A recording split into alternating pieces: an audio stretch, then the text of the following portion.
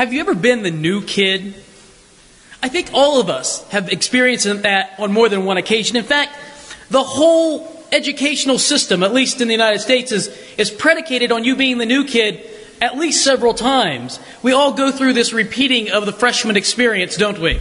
You're a kindergartner, and you're the freshman in school. You're the new kid there. And once you kind of make it through kindergarten, you go through elementary school, and then what happens? You graduate to middle school or junior high, and you're a freshman all over again. And just about the time you're getting the hang of middle school, what happens? You come to the end of it, and it's time to go to high school, isn't it? And you're the freshman all over again. Some of you go through that process only to graduate and go to college. And your first year of college, you guessed it, freshman all over again. 2 steps forward, 1 step back. You know what? I went to seminary after college. It was a 3-year experience, 3-year graduate school. First year of seminary, they called it the junior year. The second year, they called the middler year. And the last year, of course, you're a senior. They wanted you to come in as juniors, perhaps so that you didn't feel like freshmen all over again. But we still had to use the map to find the classes. And I don't care how they churched it up. You were freshmen. In fact, I don't even think middler is really a word, do you? I mean, I've never heard of that word anywhere else. Leave it to a seminary to church it up. For me, it was a little bit more complicated when I was growing up. And that's because my family always moved. I mean, we moved frequently. We weren't military or clergy. We were just poor. So we moved around a lot and tried different places. But I was always the new kid in school, it seemed like. And I know this is going to shock you, but I was always the littlest kid in school too, right? I might as well had a big giant target on me that said, please pick on me. I want it. I'm new, I'm little, come after me, And I always found some guys, they say, are chick magnets. I was the bully magnet. And so it toughened you up. And I know a lot of kids have much more hardship than that, but that was mine. So you want my lunch money? Okay, here you can have it. Leave me alone. You know what you long for when you're the new kid in school? You long for someone who's also new and bigger and stronger. You want an ally. Just give me somebody else so that, I'm not the only one. We can team up and fight together.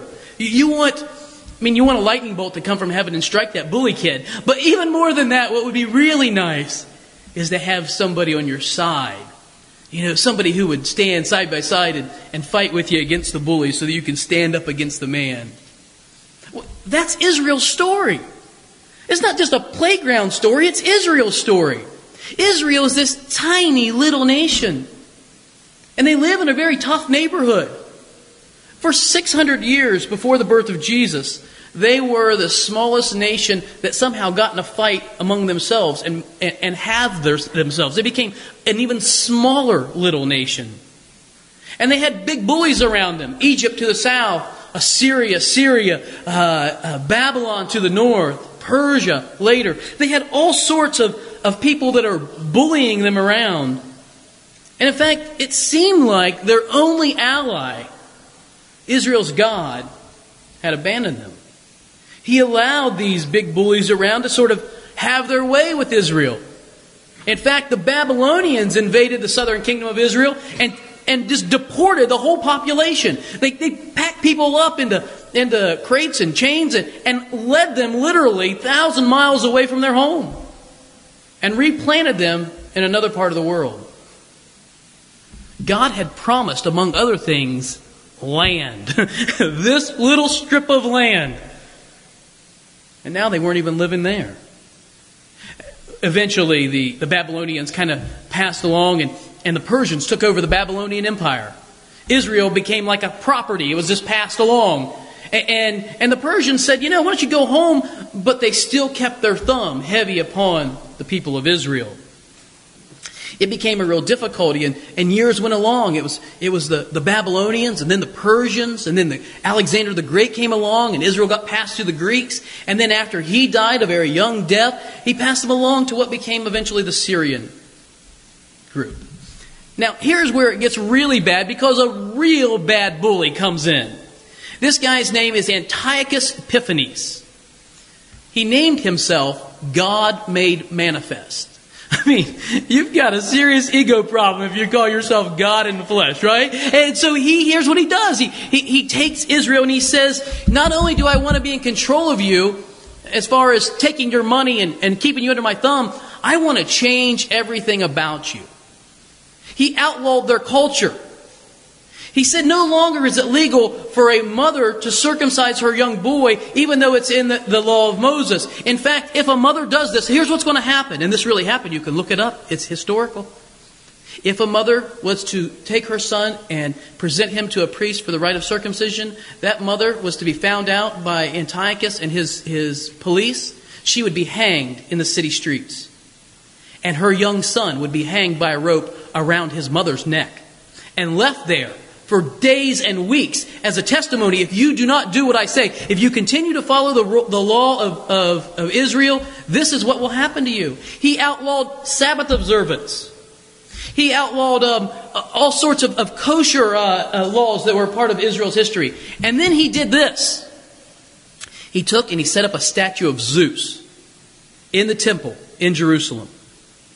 A pagan idol. He set up in the temple, and then he sacrificed a pig to that Greek god Zeus in order to just smack Israel in the face as hard as he could.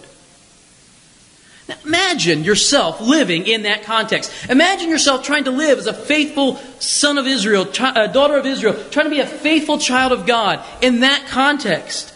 I mean, it's like the worst bully in the world. And if only somebody would stand up for you. And finally, this really old priest, his name was Mattathias, did exactly that.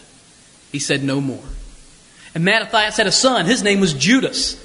And this guy was a good Judas. And this Judas led a revolt.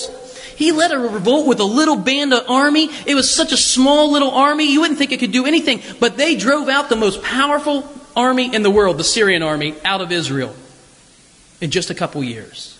This guy Judas was so tough, they called him, get this, you're going to love this, Judas the Hammer. Judas Maccabeus. If you're on the playground and you need a friend, and there's a kid whose name is the Hammer, I mean, that's your friend, right? But listen to this. Listen to the echoes.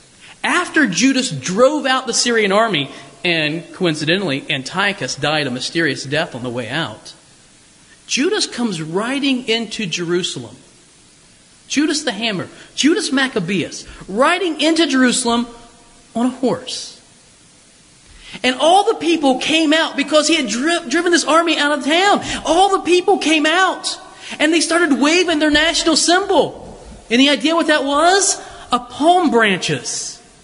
They started taking off their coats and throwing them on the ground in front of Judas, singing this. Hosanna in the highest. Blessed is he who comes in the name of the Lord. They started singing Psalm 118 more than 150 years before the birth of Jesus. Judas drove out the pagans. And for about 100 years, Israel had self-rule. Until another big bully came along. This time, this bully was called Rome. And it was like the worst bully ever. I mean, this is like Evander Holyfield came into the 5th grade.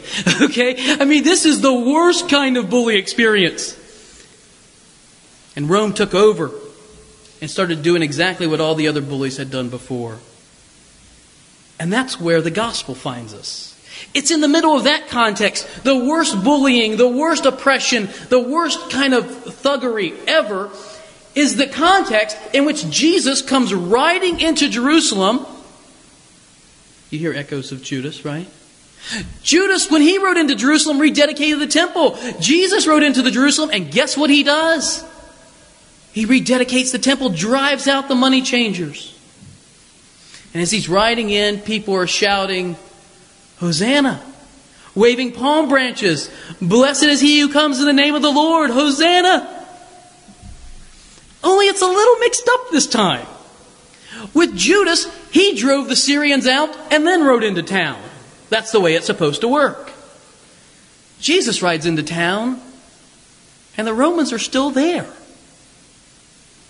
It's like he read the script but lost a page of it, you know? The whole bit where he drives out the bad guys, the whole bit where he beats up the bully, it's not there anymore.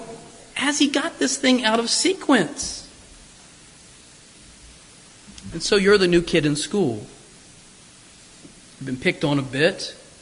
You're looking for somebody to come along and help. And suddenly here this guy shows up. He's really tough. He's Muhammad Ali in the 5th grade. You've got a great ally. He's befriended you. He's on your side. And the whole school is abuzz. I wonder how that story is going to play out.